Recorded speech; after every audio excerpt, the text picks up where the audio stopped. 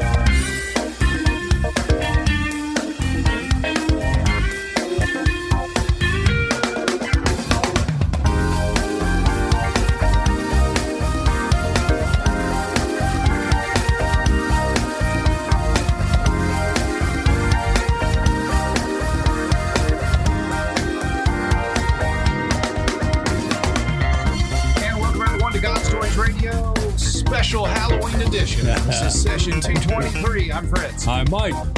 And my lovely wife, Tina, is with her mom tonight and could use some prayer. We had an uncle pass away today.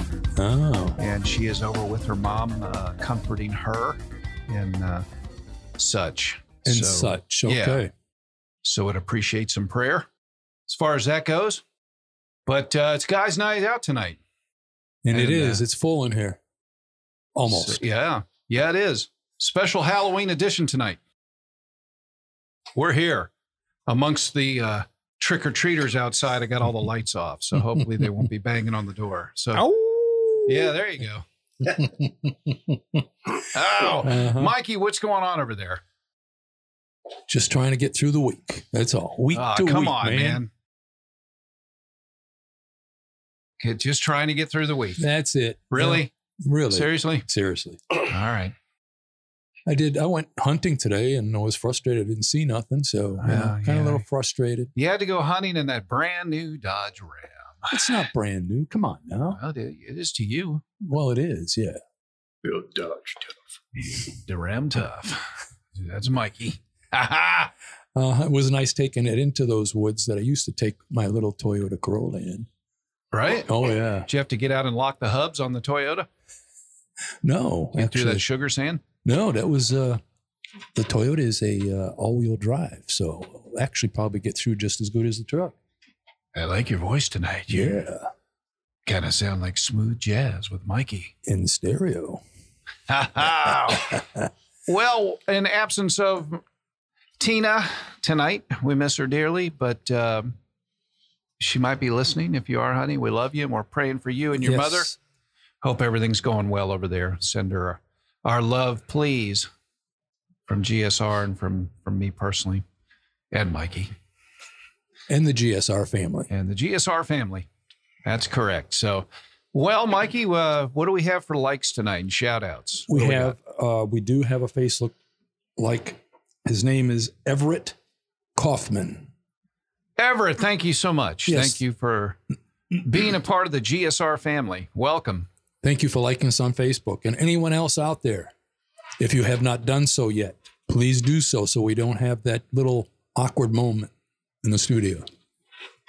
It is awkward. And we're still, no new country, still at 104. 104 still blows my mind. Mm-hmm, it really does. Nothing we're doing. Oh, no. Praise to the Father. Absolutely. All the glory to him. You bet. He brings the rain, as my brother always says, sitting right over here, who you're soon to hear. But, all right then. Well. Trick or treat. Yeah. I'd like to say, though, a very special thank you to this individual who would prefer to remain, nameless. But there was a very generous donation this week, and our new computer is on the way. Are you kidding me? I am not kidding. Is that a trick or treat? That's a treat. That's all I know. Because when I got the text and the amount, I went, holy smokes. Okay. Praise the Lord. Praise the Lord. The computer has been ordered and be here by next week's show, hopefully. But we still have Taxman coming. We have the tax man coming, and every little bit helps. We appreciate everybody that's given thus far and everything, and had just enough to purchase the computer that I've desired and wanted to have for such a long time, and we've been saving for it, and it is on the way. Praise the Lord. Praise the Lord. Yes, thank you so much. Thank you, Jesus, for the prayers and support. And you're the reason we do this. Bring hope and encouragement. It's been our only agenda since we got started 6 years ago. 6.5, pretty 6.5. Yeah, you got it. That's right. All right. Well, praise report. What else? I think that's about it, Mikey. So who do we have? Our guest tonight. Guests. Well, I do know our guest as far as the testimony goes a little bit. I've met him probably a couple months ago at Real Men. And but the other gentleman sitting to my right has been in here before, and we were talking about that. He was here, I think, in session 6 with a couple other guys when we were in the kitchen. And he was here for our 5-year anniversary. I think it was 5-year anniversary, yes. We had the Rev and him and Ray Flannery and Flannery. Yep. Who else did we have? We had about 4 or 5 guys in here. It was amazing. It was. We could have kept going. We'd probably still keep going. Yeah. You made a cheesecake. Or was it a carrot cake? It probably was a carrot cake. I don't know. I think it was a carrot cake. That's all you asked for. Well, I mean, when you've had Mikey's carrot cake, I mean, there is no substitute. Uh-huh. So anyway, I'm going to let the gentleman to my right, John Durham, who has been on this show probably 3 or 4 times in different circumstances. So I'm going to let him introduce our guest. Well, before we get started, first thing I want to say is thank you guys for having me back. I think it's awesome to think back about all those years ago when you guys first started this. In the storage unit. In the storage unit, yeah. The kitchen. We also were able to come on here and talk a little bit about war at one point in time. I've given my testimony here. And I just want to thank the 2 of you guys, and Tina, she's not here tonight, but for the ministry that you guys have been so diligent about doing. And I know that you guys have put so much into this, and it's such a blessing to all of your listeners and potential new listeners that are going to be tuning in for you guys. And I just, what an awesome, awesome blessing it is that God has put on you guys since the very beginning. To hear that you guys have over 100 different countries that are listening to you guys now. I know, right? I mean, in session 223 tonight. Wow. 223. Who'd have thunk it? Well, you figured session 6 or 5 was when. I think it was 6. Yeah. In the infant stages of it. And it just, man, I'm so happy for you guys. I'm so proud of you guys. This is just awesome. And it's because of things like this that give people the hope that you're talking about, Fritz, that manifests outside of this place when we start developing relationships. I've been blessed to be able to be a part of our men's ministry at our church for a number of years, I think since 2007. So, and that's actually where I've met you guys as guests tonight. His name is Josh Griffin.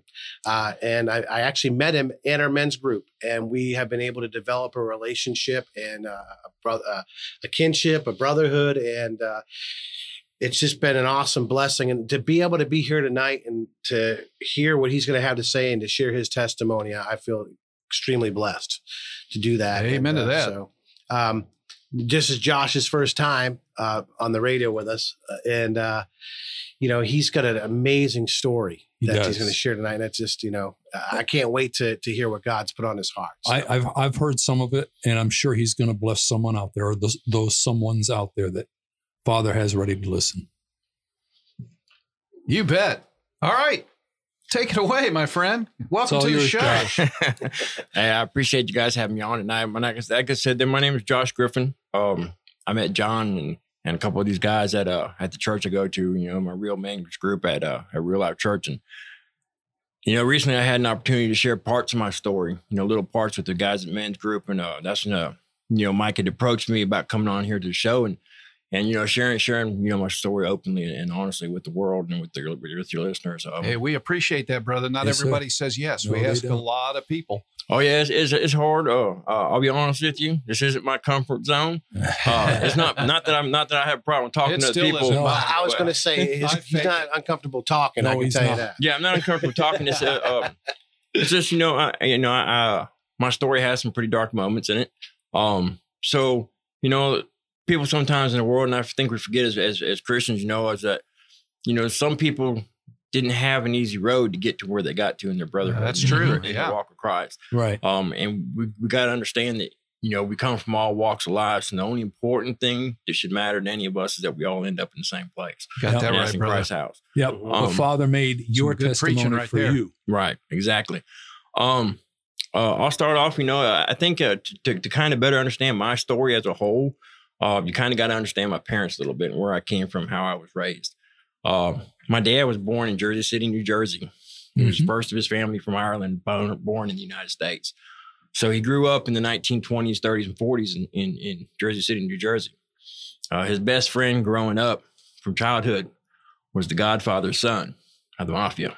Oh, wow. So that was his best friend in childhood growing up. And so my dad grew up, fighting, and he was a welterweight contender for a long time or whatever, back when they fought without gloves. And he went from there to going into the military. He did, the Merchant Marines, the Fleet Marines, the Navy, and the Army. And he ended up in Berlin during World War II in the Army. When he came back, because of his boxing career, they had made him the head trainer and gave him from a private first class to a master sergeant's promotion instantly, and made him the trainer of their boxing team. Wow. So that's kind of an idea of my dad. My dad's a hard knocks kind of guy growing up, old school Irish Catholic, that's the family he was raised in.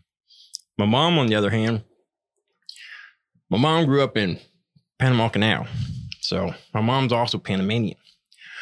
But all her family roots go back to Ireland. So all of her family's Irish, but my mom's family at one point in time, because my grandpa, where I got my name from, Joshua, he was a police officer for the Panama Canal. He was chief police of Panama Canal. So my mom growing up, that's kind of like she had, she had a real strict mom. She had an older brother and younger brother. And, she grew up in a tough but firm family, you know what I'm saying? Now, both had failed marriages before they met each other. Both were recovering alcoholics when they met each other. So my dad gave my mom her first birthday cake for her first year of recovery, and then asked her out on a date, and 6 months later, they were married. Wow. My mom was told years before she met my dad, she'd never be able to have kids. My grandma had forced her to have a miscarriage. So the fact that I'm even standing here today in Seal is a miracle. Amen. So she had three of us. She had my older brother and my older sister. My brother's 5 years older than me, and my sister's 7 years older than me. So growing up in my household, by the time we were born, our parents were sober. They were Christians. My dad was now an actor in Hollywood.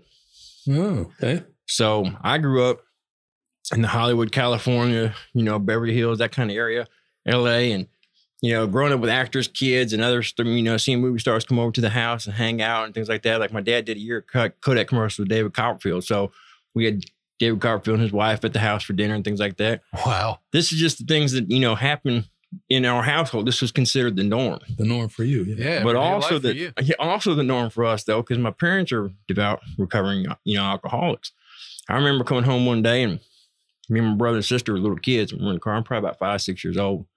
And we pull into the driveway, and there's this guy butt naked in our driveway, taking a shower in our driveway with the garden hose. My dad stops the car. It's on a Sunday, too. We're coming home from church. My dad stops the car, turns to my mom, he says, honey, take the kids in the house. He says, park the car. So let me take care of this. He said, everything will be fine. I thought my dad was going to go out there and kill this guy. Because, my dad was a good father. Let's not get that mistaken. Mm-hmm. But he was an Irish strict Catholic. So he was tough. Mm-hmm. If you got out of line and you were a son, you understood what it meant to be chastised by the father. If you were the daughter, then mom would chastise you because, either way, daddy's not going to put a hand on his little girl like that. But she knew mom was just as bad as dad. You know what I'm saying? Sure. My dad was German, but staunch Catholic background. They called his father the Kaiser. Yeah. I get it, man. Yeah, exactly. Oh, yeah. So growing up, I grew up in a Christian, devout Christian family. I learned what was right and wrong. I grew up in a good home. I never had to really want for anything as a kid. My dad didn't give us everything we wanted, but we pretty much got whatever we really did want. You know what I'm saying? If we really wanted it bad enough, Dad would make sure somewhere or another it was a gift that was given to us for some reason. Or we'd go out and do chores and work to earn it. Of course, our chores would never amount to the amount of money the gift was, but the fact that we earned and were willing to do something to earn the right. Yeah, to you have had some this. investment in it. You Exactly. took care of it too, though, didn't you? Yeah, my dad was the same way. Exactly. He was the kind of guy that, You know, I remember I was 7, 8 years old. I told my dad I wanted a fort out in the yard. We had this summer home in Little Rock, California, and so we grew up in the high deserts. We had sand dunes across the street from our house. We used to go out there in the dune buggies and the 4-wheelers, and you know, we had a boxing ring built in our backyard. And so my dad taught me and my brother how to fight, how to box. My dad's like, all right, you want a fort? He says, well, I got tons of all this plywood and this lumber right here. Here's how you work the saw. Here's how you work the table. Here's how you work the shovel. He showed me how to use every tool in that shed. And then he said, there's the yard. He says, whenever you're ready, the fort's waiting. But he taught me what I needed to know to build a fort on my own so I wouldn't ever have to need nobody in order to survive. That's how my dad was. My dad wasn't able to give us all the things that I probably wish I had, but he gave us all the things that he knew we needed so that no matter where we were in life, we knew how to survive. You know, we could make it on our own. So I thank him for that. You know, he did the best he could with what he had to offer us, and he gave us a good life. But my mom was one of those moms that, because they were both at one point in time lost in the world themselves before they became Christians, they kind of wanted to try to protect us as best they could from finding out what the world really had for us. And I think that's probably the only mistake I think my parents ever made. They were so strict about that we never really, we knew what was bad and what was not bad, but we never really knew why it was bad. And that wasn't really a talk of conversation. You know what I'm saying? Like, hey, why can't I drink alcohol? Well, you have the disease of addiction in your veins. It's not good for you. It could kill you. That was how our conversations went. You know, with me and my kids, it's a little bit different. I've learned how to adjust a little bit. And I tell them, look, you know, I ain't telling you can't drink. I'm just telling you that, you know, you've seen what it did to your dad. So be careful with the decisions you make, because the outcomes may not be the ones you're looking for. You know what I'm saying? But I give my kids all the information I can to make sure that they know before they get into a situation, what they're getting into ahead of time. You know, that's the kind of thing I learned and improved on as a father from what my dad had taught to me. But so that's the family I grew up in. You know, everything was kind of a great time until the first time I was probably about 9 years old and I smoked my first cigarette. And I was like, oh, really? This isn't what mom and dad said it was going to be like. Yeah, exactly. So now mom and dad are wrong. They're liars. You know, they haven't told me the truth. What else have they not told me the truth about? And so I tried a wine cooler, and man, was that amazing. I was like 10 years old. It was an orange wine cooler back in the days, the Seagram's wine cooler. Oh, yeah. I remember those. And man, all you had to do is walk down to the gas station if you were at least 10 years old, and somebody that would walk in would buy you a 6-pack of them and bring them out to you for like $4. So, you know, you save up a week's worth of, you know, chore money and stuff like that.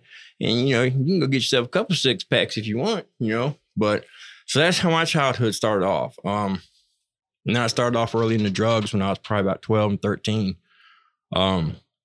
We moved out here from California out to Georgia, try to get me and my family away from all the crime and the violence out there. So when we came out here, I got involved heavily in the drugs and girls and sex and things like that. I'll step back for a second, though. Share a part of my story I don't really share with people.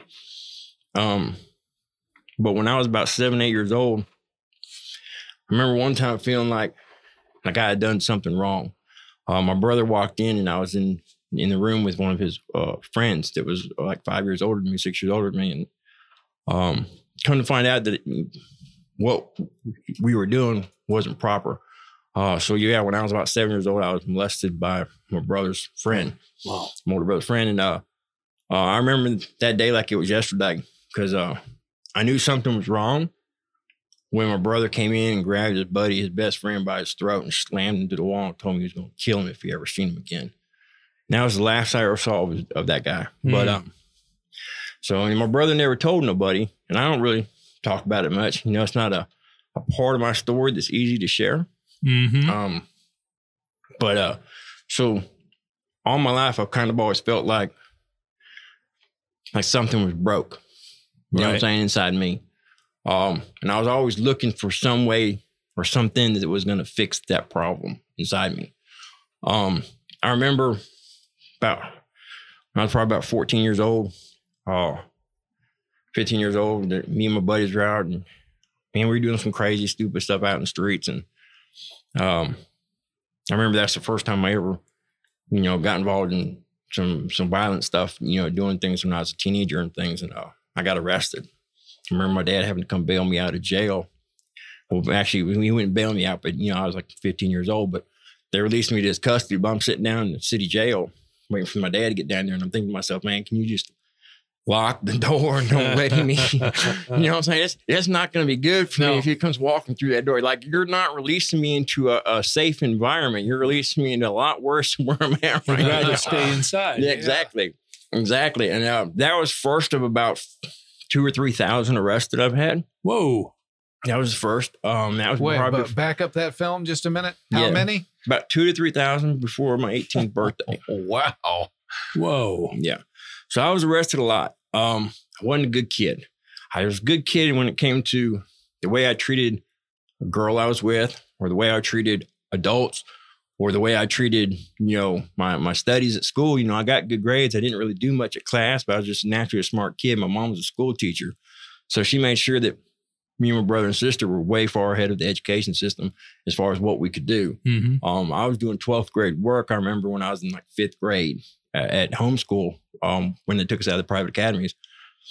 And then I went back into public school or whatever, and they're like, his placement level's, way higher than where it's at. But, I'm not going to skip grades because I don't want to be like 12, 13 years old and with the seniors in high school. Right. That wasn't good. I was a short kid until my sophomore year of high school. I was like 5 foot and nothing, 100 and nothing pounds. Yeah, I was a little kid. I just sprouted up like a foot over the summer though, and came back my sophomore year at 6'4" and about 200 pounds, and things were a little bit different. Holy smokes! Yeah. So one summer changed a whole lot of things for me in my life. But I played football in school and things like that. But I couldn't kick the drugs and I couldn't kick the women. It seemed like that was the only time that I was happy, is when I was really being miserable. Well, you're in good company there, bro. Yeah. I'm not going to lie. I fought this addiction. I remember the first time I woke up with a white sheet over my face. I was 19 years old, and I was back from the military. And I remember waking up and I was in a cold sweat, and I sat up and I was screaming. The doctor come in my room, and it's the first time I've ever seen a doctor cry. And he had tears coming out of his eyes, and he looked at me and he says, somebody with more power than me gave you life. He says, you're dead. You've been dead 20 minutes off life support. Whoa. And wow. They had me covered up with a white sheet, had me toe tagged. They were getting ready to go through my belongings to try to notify next of kin of my decease from drug and alcohol overdose. And so right then is that's when I realized that, maybe I need to try to do something about this. Maybe this is getting out of control. It took me. Yeah, I'd say dying is probably a good indication. Good indication. Think about what you do. Right. Well, I'm just getting the visual, like with the toe tag and the white sheet over. I mean, he's gone. Yeah. End zone. Yeah. So I don't know what it was about that moment that made you think, well, maybe I might want to change what I'm doing. Exactly. but here's the scary thing, man, is that what I think we as Christians sometimes forget, and what I had forgot, is that when you start looking at the shades of darkness as like they're shades of gray, the darkness don't seem like darkness anymore. It starts to seem like the light too. You know what I'm saying? The things that you're doing are wrong, it feels like you're doing what's right because you become numb to the emotions that would normally deter you from doing those things. Yeah, the Bible speaks to that too. Yep. The thing that Josh, I think you and I have talked about on more than one occasion, that's so powerful, is that so many people assume that you have to grow up in a bad environment, or you have to have bad parents, or you have to be poor, or you have to be in a destitute situation to turn to that kind of lifestyle. And what's always struck me about your story is that you grew up in a home with two believers that Exactly. very good providers, and that showed love and discipline, and maybe, like you said, maybe a little bit hard. I come from an Irish Catholic family myself, so but that's probably what's wrong with me. But could you touch a little bit more on that? Because I think sometimes people miss out on it. They think that, how does this guy go from this to this? Right. From this place where, you know, you've got this influence. Because a lot of people come into the church and they think, well, okay, I'm just going to become a Christian. Everything's going to be gravy. Right. Right. You know, and the reality of it is it's not how it typically happens. So No. Well, the truth is like for me growing up, I remember at one point in time, I was the guy, because my dad had a church. So I'm also a preacher's kid. When my dad semi-retired from the acting business, due to some differences between him and Aaron Spelling, what happened is my dad, he woke up like 3 o'clock in the morning one morning. He felt that God had woke him up and God was telling him to start church. My dad's like, this is crazy. He's like, I'm not a pastor. I don't know nothing about pastoring a church. He says, what am I going to call it? And he said, call it the Church for Christ. My dad said, well, there's 1,000 of those. He says, no, there's none. He said, what are you talking about? He says, there's 1,000 of those churches. He says, no, there's none. Check. So my dad got up the next day and spent about 6 hours investigating that name. Found out there's not one in existence anywhere in the world. There's no church for Christ. There's Church of Christ, Church in Christ, Church with Christ, the Church of Latter-day Saints of Christ. I mean, there's all these different churches for Christ, but no church for Christ. Wow. So he said, that's what you're called. He said, and he showed him the scripture where it says, if you're not against me, you're for me. He says, you'll call it the Church for Christ. He says, it'll be non-denominational and that your belief will be for everyone to come in and fellowship with me in love. So that was my dad's preachings. That was his teachings. You know, it was always about how it didn't matter who you were, where you grew up, what walk of life you came from. God loved you before you ever were existing. Mm-hmm. And it's our responsibility until we see him again to carry that love on to everyone that we come across in life. And my dad was a firm believer in that. My dad's the only man I know. Call me crazy. This is back before everybody had a different gender than male or female.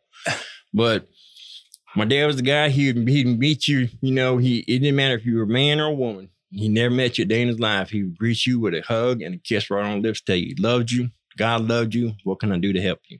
What can I do to make your life better? And that's what my dad was, you know. I remember the guy that I was telling you about in the driveway that was taking a shower. I was just going to go there.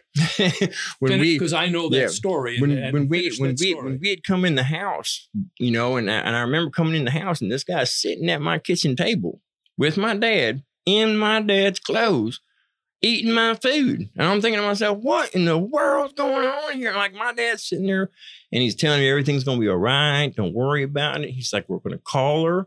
He's like, we'll all sit down. He says, well, and what he's doing is the guy was losing his marriage and he went out on a bender and lost his sobriety. And, you know, of course, his alcohol played a big part of him, you know, and his wife having their problems. But that's what my mom and dad did. They would take people that were falling apart, that were losing things and didn't have hope. And they'd help pick them back up, put them back together, put hope back into their life, put God back in their life and get it back on the right track so that they have another chance to live life the right way. You know, like that guy right there, they helped him and his wife work out the differences in their marriage and save their marriage. And they've done that for countless amounts of people throughout the program that they've been in. You know, the program worked for a lot of people. I'm not saying it didn't work for me. It's just, I have to have a little bit more God in my life today than just that. The reason for that is that at one point in time, I allowed myself to get pretty dark down the wrong path. You know, I started working when I got out of the military. I started working for different types of organizations that were not legal people. You know, one of the groups or whatever is a huge biker gang that is basically all of Florida and Georgia. You know, you guys probably heard of them called the Outlaws. So, you know, I had ties with them and with other kinds of criminal and drug organizations throughout Georgia and Florida. You know, doing things that I shouldn't be doing.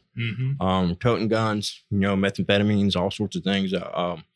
I was living my life in the complete opposite direction of where I needed to be. And I wasn't looking behind me to see what I was missing.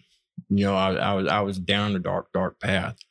Yeah, but going back to that, Josh, again, how did you get to that place? Because as you said earlier, you know, you grew up in a house that was contradictory to that. You had two parents that were helping people, that were spreading the gospel, so how did you go from being in that spot to then moving into that direction? It was actually more of a gradual thing, to be honest. It started when I smoked my first cigarette. It probably started before that, really, when I was molested. Yeah. Because I always kind of felt ashamed of who I was. I've always felt, because I didn't know at the time what I'd done wrong. This wasn't something that people talked about back in those days. Right. You know, it wasn't something that was discussed. And my brother certainly wasn't going to talk about it with me. He just told me that, you know, I'm not going nowhere near his house or he's going to kill him. And that was it. I mean, that was the end of the discussion. There wasn't no further conversation to be had about it. So I didn't know what had happened. I just knew that it was not supposed to happen. It was wrong. So I felt ashamed for that. I was probably 8 years old the first time I had any kind of sexual encounter with a female, which was my babysitter in California back in the day. So that was my first encounter with the opposite sex. And I lost my virginity when I was 11. So yeah, I was off to the races early in life. I guess so. Yeah, I went off to the really. races early in life. But it started when I first had that first hit of the cigarette, John, because it's at a moment there, it just kind of felt like my mom and dad, you know, like I said, it's like, They okay, lied to mom, you. mom and dad lied to me about this. What else were they lying to me about? And then it became more of the curiosity, you know what I'm saying? I'm not saying that I was trying to head to the darkness, because I wasn't. I was just curious about what this tastes like. What did that taste Open like? the door for the Yep, chatter. exactly. What does this smell like? What does that smell like? You know, and before I knew it, I wasn't trying anything anymore. I couldn't figure out how I got to where I was. You know what I'm saying? Yeah. One moment I'm trying to smoke a joint and see what weed tastes like. Next thing I know, I'm slinging weed and I'm smoking it all day long. And I'm like, how did that get here? It almost reminds you, if you think about it in the word, when it's like that was your Eden moment at the tree, you know? Yep, that's right. When the serpent rolled upon Eve and Adam. I always love that story, but most people want to leave Adam out of the equation, but he was there. And that's what made it even worse. But, you know, when you look at how the enemy works in our lives, it's like, you know, what did God say about this tree? Well, he says, if we eat of this fruit of this tree, we're going to die. And he's like, come on, surely you're not going to die. Exactly. You know, he just doesn't want you to know what he knows. And so don't you want to be like God, you know? And so it builds that curiosity. Again, I think he planted this seed of doubt with Eve in that moment, saying, God's not being honest with you. He's not being straight with you. Exactly. That would remind That's me exactly what he did with him with his parents. Right. Yeah. Your parents have been honest with you. Yeah, they're lying to you. Look Exactly. what This they've been isn't bad. hiding from you. Look what you're missing. Right. Yep. And that's exactly what had happened there. And you know, it was funny because most of the kids I would hang out with, that I would be doing drugs with or drinking with, were Christian kids who had fathers that were deacons or pastors or you know. And it was crazy, but those were my partying buddies for a little while in the beginning, until my partying went to a whole new level. Right. Well, when I got the 2x4 upside the head, and Father started to bring people into my life, and a lot of them were young, and they were Christians, but I got to hear their stories, and every single one of them went down a path off to the side, the dark side, you know, either small or large, but every single one of them did. Yeah. Some of them were pastor kids, but they were brought up Christian or anything else. And it was almost every single one I met. Well, you know, I found out, and I the reason why I've always had such a passion about trying to work with teens and young adults and things like that. You know, John knows that I'm passionate about this, but my reason for that is I've learned from my own experiences and from the experiences of the people around me. I pay close attention. You know, that's the kind of guy I am. It's normally around our teenage years, mid-teens to late teens is when those aha moments and our Garden of Eden moments happen. You know what I'm saying? Mm-hmm. It's where we have to make the judgment call whether or not this is really wrong or is it just not approved by some people. Kind of a judgment where can we make an excuse for what we know we're doing is wrong to where it sounds like it's not wrong anymore. And the thing is that some of us make the right choice, you know, we realize, no, that's not something I really want to go down. I don't want to do that.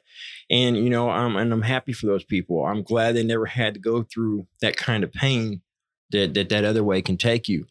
But unfortunately, in today's society, in today's day and age, is that we have a lot more kids that aren't getting the right information that they need to make the educated decisions to know whether or not this is a good idea or a bad idea. You know what I'm saying? And a lot of that starts in you know, with us here in the house, you know what I'm saying? Because if we're not willing to talk to our kids about what we know is real and what's going to happen out there in the world that they're going to face, then we don't need to be the ones sitting there telling them what they did wrong and getting mad at them when they made the mistakes that we could have tried to help them prevent. Right. You know what I'm saying? Well, this day and age too, you think about it, a lot of the kids these days don't have their father. Exactly. In one way or another. Exactly. And that's why I think more of these, I know I heard about some a Big Brother program that was getting started up or whatever, I think with the men's group, some people. And man, that's just, I mean, that we need more things like that out there, mentor programs and Big Brother programs.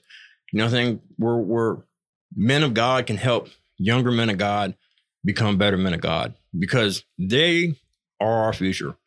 You know what I'm saying? I have a feeling that I might be here a little while longer than I want to be because obviously I've been declared dead 6 times and the good Lord hasn't seen it fit yet to let my butt hit the ground that hard. He's got something for you to do. Yeah, that's what I'm saying. I don't know what his plan is for me. I just know whatever it is, it was better than what I had for myself. And I'm grateful for that today. Well, very rarely do you hear that they had to remove a toe tag. Well, and you hit on something that's so crucial that I think that we can't skip over tonight is and being a part of the men's ministry that I've come to know and been far too familiar with is that, you know, statistically speaking, the demographic is 18 to 35. We're losing them. Mm-hmm. Yeah. And one of the things I say all the time, jokingly, but it's the truth, is we get them when they're already messed up in men's group. True. They've already gone through that season in their life where there's a gap there. Mm-hmm. And so, you know, that Josh hits on a great point there that, you know, there has to be a stopgap there. There has to be something. We have to learn how to fill that gap with young men, because that seems to be the place where we're losing the most. So, and I know that's a passion of his. He's talked about it like that, but yeah, that's definitely something that we have to be, you know, aware of. Right. As Christian men, is that we have a greater responsibility. Yes, we do. But I'll tell you a little bit more about myself and where we're at. Like I said, I after all these little tests and trials, whatever, and then finding out that I woke up one day really, and I was just like, you know, it was pitch black dark, and I'm thinking to myself, where on God's green earth have I gone? I'm like, how did I even get here? You know what I'm saying? I didn't recognize the guy in the mirror no more, and I didn't like him. I knew that. I knew I didn't know who he was, but I knew I did not like him. I did not want to be his friend. We weren't going to get along. You know what I'm saying? And it was me, but I didn't know who he was. I just knew we wasn't going to be friends. You know what I mean? But it was a crazy part of my life. And I remember trying to put a stop to it, but I was still doing some municipal stuff on the side while trying to get clean. But, I was trying to stay out of trouble and do stuff the right way as best I could. And, fighting a hard fight for almost 20 years to try to get clean and sober. And I ended up doing a favor for a friend and I got set up by the drug task force and they took me down and they tried to give me 40 years to the door, which is no parole. Wow. Up in Georgia. And, I remember I was arrested, with the warrant and booked into the jail. And that same night, and give you mind this, it's about 9 o'clock at night on a Saturday night. My parole officer is sitting in the jail, which that never have. They don't come to you. If you get arrested on the weekend, they'll come see you Monday morning. Right. He's there at 9 o'clock at night on Saturday night. Let me know, hey, by Monday morning, you'll be on a bus to prison. I'm like, well, I ain't gone to court yet. I ain't been found good. It don't matter. He says, I'm violating the time you already have. It's a year. I'm sending you down the road. He said, let's see what happens. So I did. I was arrested in less than 48 hours. I was on a bus down the road to a maximum security level 5 prison. Whoa. Wow. They don't play in Georgia, do they? No, they don't. They don't. I remember going back and forth. Now, keep in mind, it's a 4.5 hour bus ride from where I'm in prison to where I got to go to court. So they'd bring me back to court like once a month. So I got to ride handcuffs, to my waist and down to my ankles and chained together and on a bus for 4.5 hours. One way. Yeah, one way. And just to spend a night or two down there and then tell me, oh, we're postponing your court date and sending me back in like 3 days later for another 4.5 hours to come back a month later. And they did that for a whole year. Good gravy. For a year, they traveled me back and forth and I kept putting my court dates off. And then finally I came back for what was supposed to be the sentencing hearing for my case. And I remember my lawyer coming to me and he says, look, he says, I don't know what to tell you, Josh. He says, they're not taking any pleas. They don't want to hear nothing. They want 40 years, not a day late. So I remember getting up the next day for court. And for some reason, before I entered the courtroom, there was a change of venue that day. And the judge that I was supposed to have, who doesn't like me, was also known as the hanging judge, was no longer the judge for my case. A new judge had been appointed to my case. And then the DA, who didn't like me, was taken and appointed to the case that the judge was switched to. And the ADA, who didn't know me and didn't know much about me, took over my case for the trial. Coincidence. So out of nowhere, all of a sudden, the 40 years, without parole that I was going to end up getting, I ended up with a straight 10-year sentence on a plea bargain at the last second in the courtroom with the new judge and the ADA. Based on the fact that I would go in there and I would do whatever kind of programs they had to rehabilitate myself and do my due diligence. So they assigned me all these classes, but the judge still got me though, because I wasn't arrested for anything violent. And in Georgia, if you have a violent charge, you have to do at least 60% of your time. But on the paperwork that went only to the prison, they wrote assaulting a police officer, simple assault, which is considered a violent crime. Yeah. So I ended up doing 6 of the 10 years in prison. And keep in mind, this is a prison in South Georgia that it's known for being violent. Lots of people dying on a regular basis, guards getting hurt, inmates getting killed. It was an aha moment, to say the least. I remember my first night in there. I get there and I'm thinking to myself, well, this ain't so bad. I'm in prison, not around any drugs, not around any alcohol. I can get clean, I can get sober, and I can at least try to get my mind back on the right track and see what I can do with my life when I get out of here. It didn't work out like that. I got in there in prison and realized in the first 24 hours that there was more drugs and alcohol available in prison for cheaper and better quality than there was on the street. Wow. I was thinking to myself, I'm like, this cannot be happening to me right now. I remember feeling like there was no escape for me.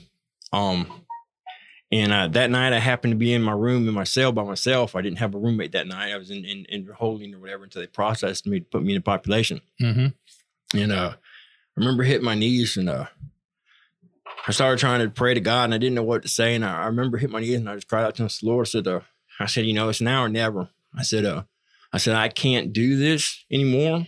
I don't have the power to fight this addiction with it sitting in here, tapping me on the shoulder all day long. I said, so you either need to take me or you need to take it from me, because one of the two has to happen. I can't survive any other way.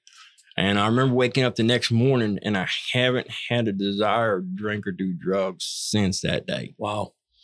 So he completely took the disease away from me. I've tried to go out and have a drink here or there just to see if it was still fun and enjoyable.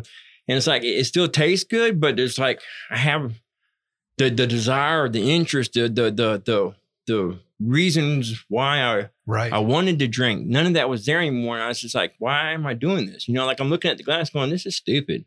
Like, I know it tastes good, but I don't want to drink. And I'd put it down or give it to someone else and that'd be it. But it's just, the things he's done for me in my life, because of that moment, I told him that I would do everything I could to give as much of my time as I could to him. That if he put whatever he put in front of me, I would just do it. You know what I'm saying? If I didn't like it, I didn't want to do it, it didn't matter. I would accept it. I would thank him for letting me be a part of his decision and his plan for me, and I would do it. And I've done that. It's not easy. There's days I get up, man, and man, I wish I didn't have to get up. I'm just like, man, not today. I just don't want to do this. There's days where, things are hard, but today I have peace. And I think that's one thing that most Christians long for, but have a hard time finding, because we get to this point in our life, in our Christian walk, that we forget that, when things aren't going great in our lives, we still have that moment where we need to surrender, and things didn't change in my life until I did that. You know what I'm saying? Until I hit my knees and I said, God, I'm yours. Do what you want with my life, and I will be grateful. Until that moment happened, things didn't change in my life. Things weren't going to change. I had to give it all back to him and let him have the control again. And that's where I had strayed so far, as I ran so far away from the light that the only thing that mattered to me anymore was the darkness. You know what I'm saying? And then when he showed me that there's a better way and he gave me a chance to have a better life, like there's days that go by where, man, I can't even explain it. John's been there, man. It's the blessings that God puts into my life out of nowhere. They're all aha moments. You're just like, wow, like why? Like, I don't understand this. You know, it wasn't too long ago. I wasn't even financially struggling. I was doing all right.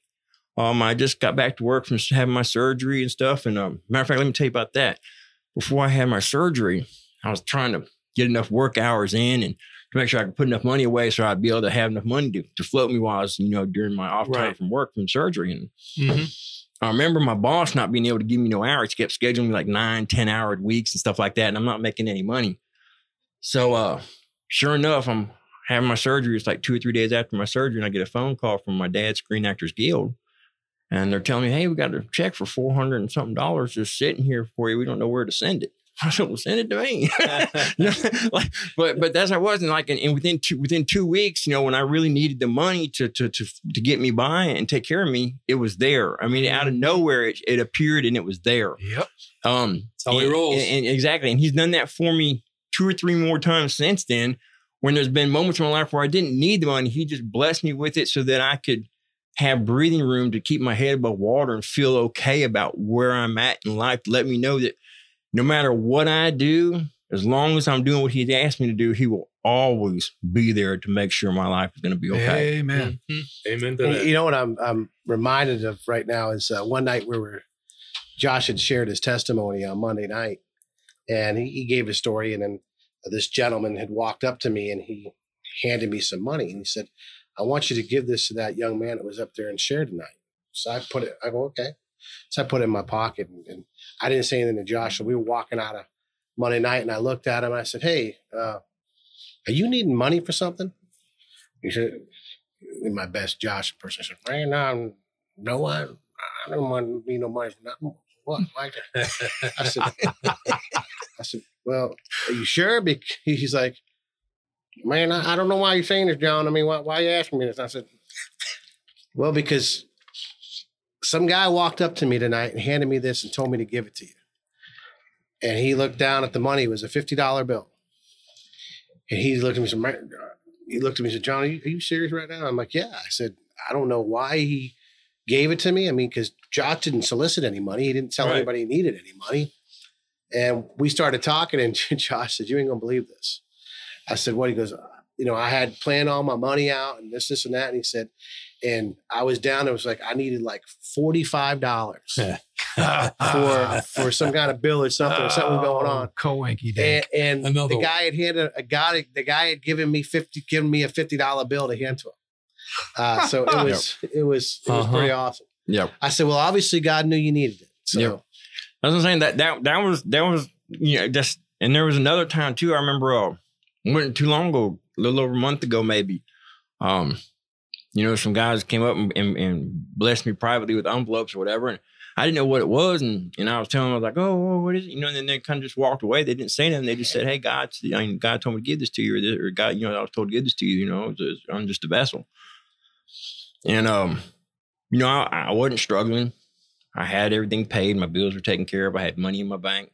I didn't need nothing, but God blessed me. Well, let me preface it by this. When Josh says he's not struggling, that means he's got enough money for Mountain Dew, potato chips, and Swiss rolls. Okay, so when we don't need nothing. I think that we need to understand that what struggling for him is, and what most people is. You know, so you know, for him, as long as he's got those 4 food groups covered, he's good. Well, you got to understand. Like I'm a guy that.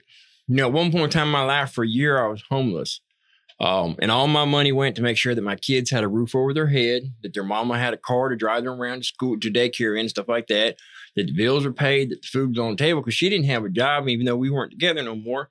And everything was in my name. So I'm paying for everything. And I'm living in a cardboard box or in a laundromat, you know, to get out of the rain in Florida for a whole year, eating out of dumpsters sometimes because I didn't have enough money to buy food for myself. Right. So when I say I'm not struggling, What I mean is I'm still alive. He's not eating out of dumpsters. You know what I'm saying? I'm not eating out of dumpsters. Yeah, I'm not eating out of dumpsters. You know what I'm saying? I know what struggling really feels like. Just like an open a fresh bag of chips, man. That's living. Yeah, really. I get it, brother. Hats off to you, brother. I'm telling you what, you do the right thing. Right. And just like Paul said, he knows how to live with and he knows how to live without. Exactly. Yes, sir. And wow. Exactly. And that's the key for me is that God, I think God's got more of a sense of humor than most people think he does. Oh, he does. Oh, absolutely. Because I look at some of the things he's done for me in my life, and then I look at some of the things that I thought he was doing to me in my life, and now I look back and I'm like, man, how did I miss that then? Mm-hmm. You know what I'm saying? Like, there'd just be moments where I knew I should be dead, but God's like, no, it's not your time. You know what I'm saying? I remember waking up in the ER room, and my kids were about 3 and 1, and this is what caused the downward spiral in my marriage, and I'd overdosed on drugs I don't even remember taking. Yeah.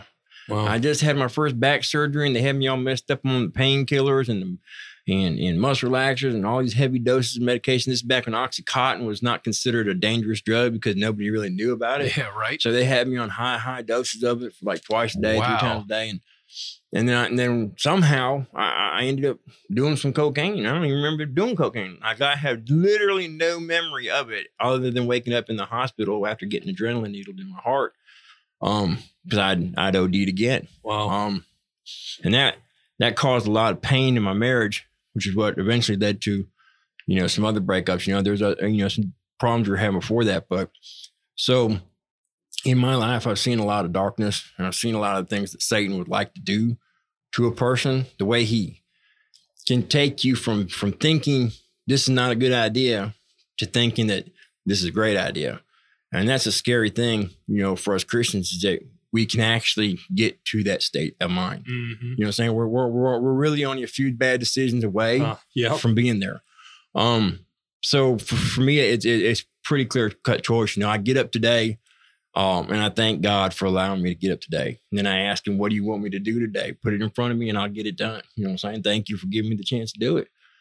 That's the best I can do, because if I can just be a better person today than I was yesterday, if I can do a little bit more for God today than I did for him yesterday, I think I'm on the right path. And I think that he's got bigger and better things planned for me, and I'm ready to see what he's got. So every day's a bonus for you, brother. Yeah, exactly, man. Every day's a blessing, man. Yeah. God is good. He will never fail you. I think that the best thing I can take out of my message is that it doesn't matter where you go in life, and it don't matter how dark you want to go. The bottom line is God will never fail you. You are never too far gone. Exactly. He never stops loving you. He never gives up on you, and he's waiting there with open arms when you're ready to stop being stubborn and turn around and say, help. He's there. He's there, and he wants you so bad to come back, because he's got so much more in store for you than what you could ever have in store for yourself. He just needs you to trust him. And that was the hard part for me. I couldn't put trust in something I couldn't see, feel, or touch. You know what I'm saying? Right. And it took a long time, and me having to hit my knees before I realized that it doesn't matter if I can see him or not. I know he's there. I know he's real.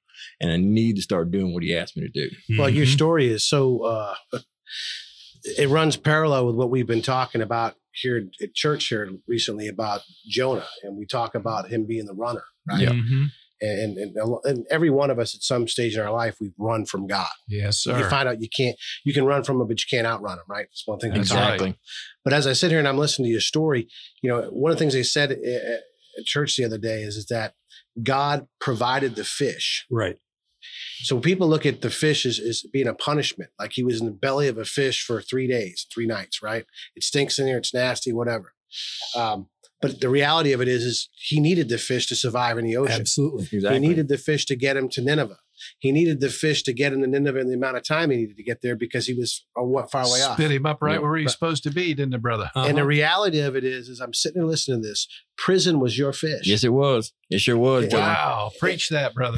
Prison was my fish, because it's like I've told this before. And I know I've told you, I've told a few other people. I was at a point in life where God had to put me in a timeout. He had to put me in a standstill and put me in a situation where it was so bad for me that I had to turn to him, because if I didn't, I might not survive it. Right. You know what I'm saying? He forced me to have to stop and look myself in the mirror and realize that I needed his help. I could no longer do this anymore, this thing called life. I wasn't cut out for leading it on my own. You know what I'm saying? I'm a good leader of men to a degree, I think. You know what I'm saying? I'm in the workforce and stuff like that. I'm the kind of guy that likes to get everybody involved and help out and be a team player and make sure everybody's on the right page, or teach someone how to do something, a new trick to the trade. But the bottom line is that I had to understand that I was not the one that was supposed to be in control of my life. You know what I'm saying? That I was not a good steward of my own decisions. And since I put God in the front and I let him steer, you know what I'm saying? I let Jesus take the wheel. My life's been a whole lot different. And like I told my brother just a couple of days ago, we were on the phone. I said, John, even when I wake up and I'm having a bad day, I'm having a good one. Yeah. I said, because I have peace, I have happiness, I have sense of being, you know what I'm saying? I know that I'm where I'm supposed to be, and I know that God's got me, you know what I'm saying? And he's got a hold of my life, and what he wants done with it is going to happen. It's just whether or not I'm prepared for a long ride or I'm prepared for a fast ride or not. I guess it don't matter, but as long as I'm buckled up, I should be okay.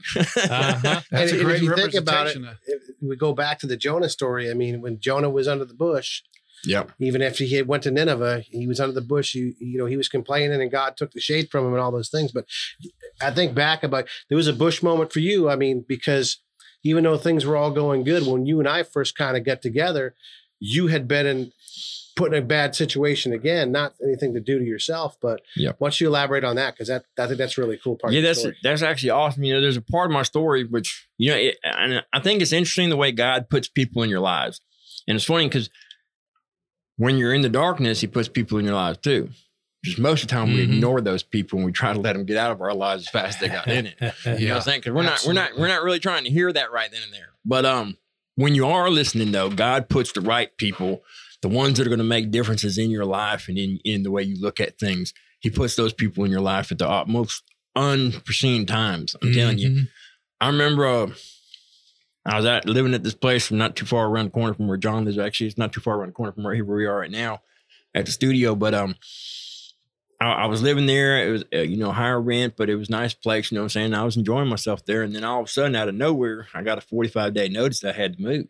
Right. The owner decided to sell his house while he was in Australia. He was a motocross racer and decided he wasn't going to come back to America. He's got a 3-year deal in Australia. So I'm told I had 45 days to move out. Well, I'm still on parole from prison. I've been out on parole for a little over 4 years now. I don't get off until April of 2021. But basically, because I'm on parole from another state, I can't be homeless in the state of Florida, or I automatically in violation and I go back right to prison. So for 45 days, I was actively every day just looking, constantly trying to find a place. I was calling on every place available. Every time I'd call, I'd either get the phone hung up on me or no, we're not interested, or hey, we're looking for somebody closer to our age group, or Bob. There is 100 excuses, under the sun as to why somebody didn't want to rent to me. But the most common one I heard was, yeah, I'd love to rent to you. When can we get together? Oh, yeah, well, I just need to let you know I'm a convicted felon. Oh, well, yeah, we have about 5 other applicants that we're looking at too. And we'll get back to, depending on who we like, which one we decide to go. And it was always somebody else, you know what I'm saying? So that's been the hard thing, is that as a convicted felon, nobody really wants to rent to you. Right. Out of nowhere, though, before I ever even asked or told anybody about my situation, it got down to probably about 3 weeks before I had to move, and I still couldn't find a place. And I was freaking out. I was getting a little worried, a little nervous, and praying to God a lot. Hey, I don't know what you got planned for me, but you need to take control. I need you to help navigate this, because I don't know where I'm supposed to go. I don't know what you want me to do. And I remember coming into Monday night, the night before I was supposed to be evicted or had to be moved out, and I still hadn't found a place. And I'd already come to terms with myself. I called my brother and I told him, I said, hey, look, man, I said, I'm probably going to end up, going back to prison tomorrow. I said, I don't have nowhere to live. I can't afford to, rent a hotel room by the month and stuff like that. And I don't make enough money to do that. So I told him, I said, look, I said, it's okay. I'm okay with it. Because this is where God wants me to be. Then this is where I'm ready to be. Maybe he's got something planned for me that I need to do there. Maybe there's somebody in there that really needs me. I said, so whatever God's got for me, I'm game. and I called my son and my daughter, and I talked to both of them about it. And they didn't really want to hear it. They got mad at their mom because their mom wouldn't let me come move back into her house and stuff, all sorts of crazy stuff. Yeah. So it caused a lot of turmoil, because my kids love me, they have a dad in their lives now that fights to be a part of everything in their life, that it's there for them, even when they wish I wouldn't be, but I'm there because I love them and I want them to know that they always can turn to me. So it was really tough for them, but I told them, I said, don't worry about me. I said, I only got less than 2 years to go. I said, I can do that on my head. I said, your dad's a strong guy. I said, but when I get out, I said, you guys better have your lives on the right track and you better be ready to do some stuff with your old man and have some fun or, hang out and let me meet the new guys and girls in your lives and things like that. But I'd come to terms with it that I was going back to prison. And I walked in Monday night and John had asked me because he just took me the day before to go look at this place. And we're waiting to hear back about the lady. And she just called me on my way to Monday night. Told me, she said, I'm not going to, the place not going to be available now for another 8 weeks. And so I can't rent it to you. I walked in there and John had asked me about it. And I told him, and he asked me, he said, hey man, I said, come outside. I said, let me talk to you for a minute. And I'll never forget this moment. Because I'm not the kind of guy to ask for help. I remember coming to men's group and when I asked John to announce it in men's group and I put it on the page that, if anybody knew of anybody was renting anything to let me know. That's a lot for me. I've been raised to be the kind of guy where, you fight for your own self. You know what I'm saying? You stand up for yourself. You do what you got to do. You got to take care of something. You go and take care of it. I don't ask people for help because I don't want to owe nobody. I don't want to make nobody feel guilty. I don't want to make anybody feel like they have to do something out of obligation. I'm not that kind of guy. I'm the kind of guy where if I can't do it on my own, then I guess it don't need to be done. You know what I mean? And so when John pulled me outside, I didn't know what was going on. But he told me, look, he said, I've been talking to Candy. He said, before you even told me about this, he said, God's been putting it on my heart. He said, and I didn't know why about this guest bedroom I have in my house. He said, I just felt like one Sunday, a couple weeks before you brought that up to me at men's group and told me about that. And he said, I felt like God was telling me, he said, I even told my wife about it. Hey, you got this room, what are you doing with it, man? It's just sitting up there wasting away. And I looked down, I said, what? He said, yeah. He said, and then when you told me what you did, he said, and we were, of course, the last couple weeks or whatever, I've been trying to help you find a place and everyone's trying to help you find a place. And said, but me and Candy been talking about it. And he said, we'd already made up our minds that, if things worked out, then that's what God's plan was. But if they didn't, then we already knew what God's plan was. Right. And he said, so we'd like to offer our guest bedroom to you. He said, we'll sit down, we'll talk and, go over the rules of the house and, we'll come up with a fair price and everything. And they've been incredibly more than fair to me about everything. They've been a big blessing in my life. And I know that, I got a real brother in Christ and a friend in John. Mm-hmm. And to me, that's a huge step forward. Right. Because I don't have a lot of friends. I have a few acquaintances and I have one or two long time, childhood friends, but I don't have any to this day that I do anything with because I have a problem trusting people. Every time I do, I get they stab me in my back. I've never had anybody in my life, other than maybe my children, and my brother that haven't done something wrong with me or my mom, but even my sister did. My sister done me dirty plenty of times. Like I've had family, friends, and strangers do me the wrong way every chance they had. So for me to step out and put that kind of faith and that kind of trust in somebody for me was already huge in itself, not to mention how huge it was for John and his family to welcome me into their home with open arms like they did. But it's just another testimony to the way God does things for you when you can't do it for yourself. And my dad used to always tell me, he said, God will move mountains, son. He said, but you better believe he expects you to bring your damn shovel. Because that's just the way my dad was. He was like, you better expect he wants you to bring your shovel. He says, because, he expects you to do your job too. Right. You know what I'm saying? As long as I'm doing what I can do, he'll take care of the things I can't. Right. And he's done that. As long as I put faith in him and I do what he wants me to do, he's always there to catch me so I don't have to fall no more. Right. There you go. And he was speaking to John about that before John knew what was going on, before you knew what was going on. Exactly. All the little details. Exactly. Father handles it. Yes, exactly. He does. And I had that written down to kind of like be a closing question. Remember the nude guy in your driveway Yeah. with your father and what he did for him, Yep.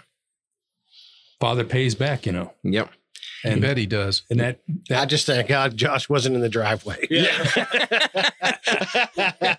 I don't think I've been naked taking a shower though, John. Yeah, God is definitely good. Yes, he is. But you know, it's funny. You know, I look back at a lot of things and I think to myself, I'm like, you know, if only, you know, that those are probably the biggest mistakes and regrets that I have in my life is the if only moments.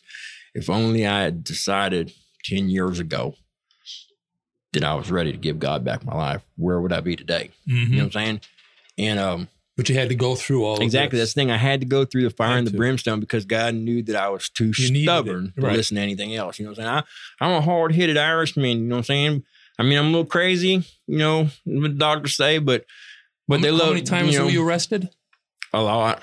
That was just before my 18th birthday. Yeah, that was a lot. Well, hindsight's always 20/20, and we could all sit here and remember when we heard the still small voice, and then we heard the louder voice, Yep. and then finally we had to have the stool kicked out from under us. Uh-huh. Yeah. You know, and I can recall many pivotal points in my life where the still small voice was back there, and I had Yep. a choice at that time. Yeah. And wow, what a story! Amazing. Session 223, Wow. Halloween special. That was a special.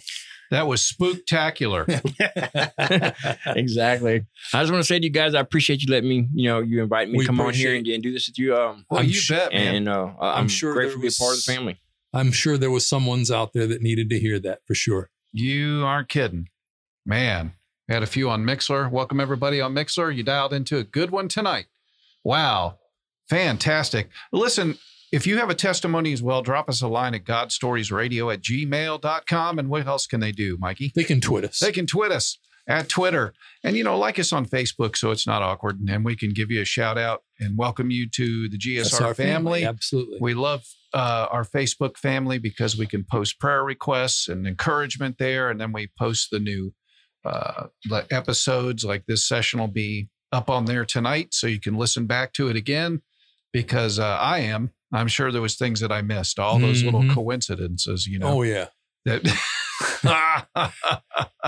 Wow. man, isn't Father amazing? All the little details, man, that he works out. Absolutely. JD, welcome back to the studio, brother. Hey, my pleasure. You So guys, good to have you, man. so proud of you guys. Keep doing what you're doing. It's making a huge difference in a lot of people's lives, and I'm blessed to be able to call you guys my brothers. And so, Oh man, likewise. Absolutely. And Likewise. if you've got stories like these guys, you know, check out Real Men at Real Life, and that is on Monday night at 7 o'clock. 7:00. And you guys are in the old sanctuary. The old not the sanctuary, loft, and okay?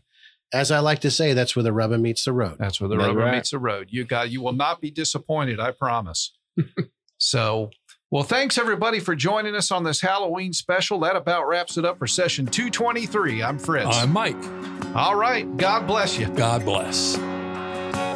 Holy fire, burn away my desire for anything that is not of you and is of me. I want more of you and less of me. Yeah.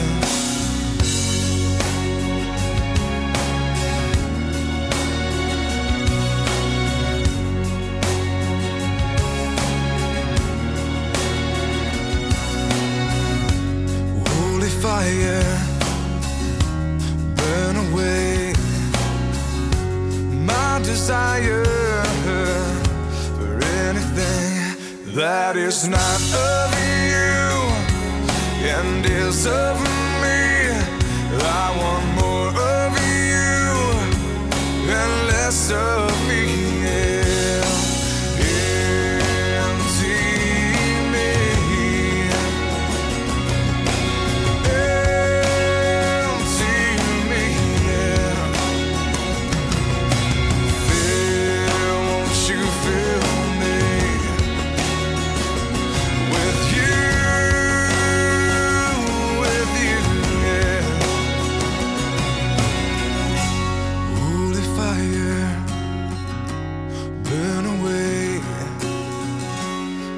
Desire for any that is not of you and is of me. I want more.